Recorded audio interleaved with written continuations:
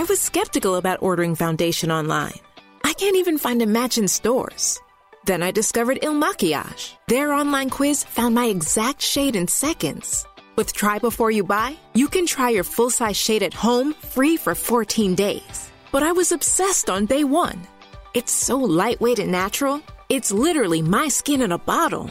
Take the quiz at ilmakiage.com/quiz. That's ILMAKIAGE.com/quiz.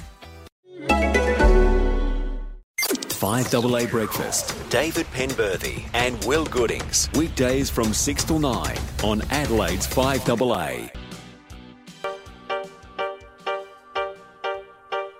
One is the loneliest number that you'll ever do.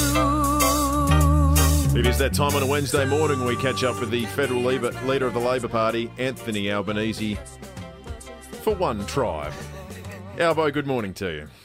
G'day, good to be with you. Now, Albo, we might keep the AFL theme going. We just had another football legend, Eddie Betts, in the studio, and I can't help but mention, mate, I saw you last weekend pulling on the jumper and the sprigs running around in the RecLink Cup. I did. It was a good bit of fun for charity at Henson Park. As a footballer, I make a great politician. What position do you play? On the left wing, I'd imagine. They put me in the forward pocket where I can be hidden. But the good thing about Community Cup is it's 40 on a team, 20 on the field, and 20 off. Oh, that's so good. I'm not the only old bloke or old woman for that matter. A lot of rotations running around because it's a mixed comp. And it's a good bit of fun for a good cause to raise money for disadvantaged young people to work with them. Did you get on the scoreboard? I did not get on the scoreboard, but I did get a couple of kicks, and I did get I broke my KPI though. I had a very simple KPI: don't get injured. And I managed to dislocate my little left pinky finger. I had to pull it out, put it back in, and I've got some tendon damage, so I've got it strapped up. So you just did it yourself, didn't wait for the doctor?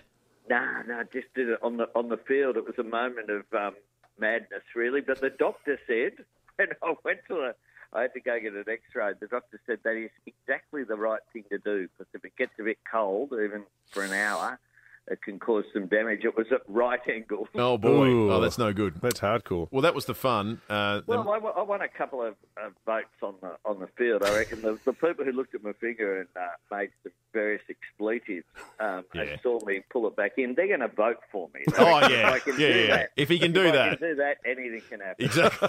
They want me representing them. Gee whiz, it's going to be a long election campaign if you have to keep popping at the finger to impress everyone, though. I've only got 10 fingers. I need sort of 1.2 million extra votes. So. Albo, that was the fun part. The furthest thing from it was what happened in Sydney yesterday. What was your reaction? Oh, look, it was just an extraordinary event. The police are indicating at this point that this person clearly has a history of mental health issues, and just having a look at the video was, just pretty scary if you were around there. What I think came out of it for me, the thing I'll remember is the fellow with the chair. Incredible bravery, and then pinning him down with a milk crate. Those people deserve. I'm not sure what the highest bravery award is that can be given to someone in civil society. Whatever it is, they deserve it. They ran towards danger, and that was just remarkable. And I just take my hat off to them. Their remarkable bravery, and it appears that a woman had been, that it's linked, the woman who was murdered just down the road, and of course another woman suffering from a stabbing.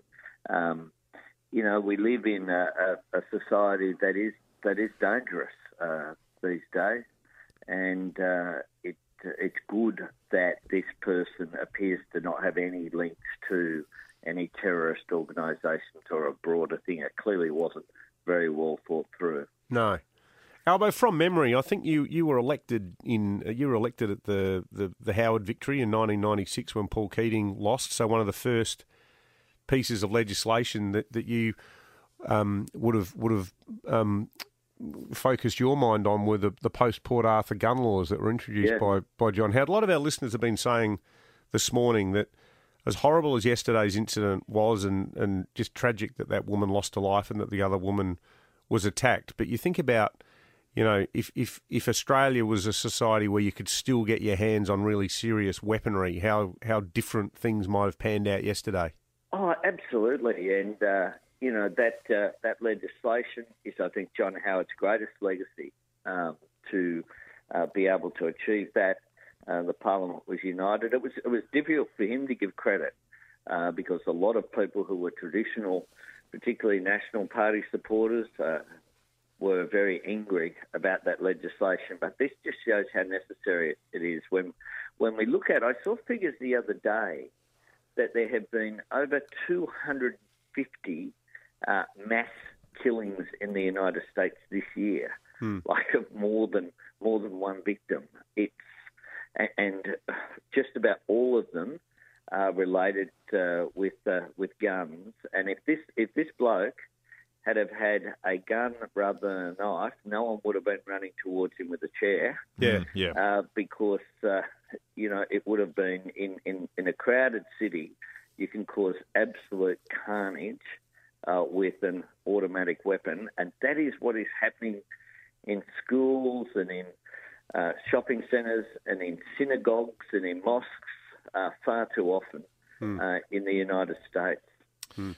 Albo, what should Canberra's message to Beijing be regarding the situation in Hong Kong? It should be to have a measured response and to respect the fact that people have a right to demonstrate peacefully. And there should be, the whole world is watching, and China should be measured in this. The protesters should also bear in mind their responsibility to protest in a peaceful manner. But it is of real concern what is going on in Hong Kong. Hong Kong's such a fantastic city. It's a vibrant city.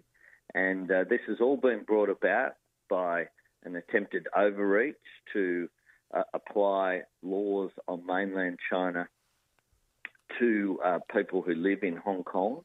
The system, the settlement that was reached with the handback of Hong Kong as part of the People's Republic of China was very much one country, one China, but two systems.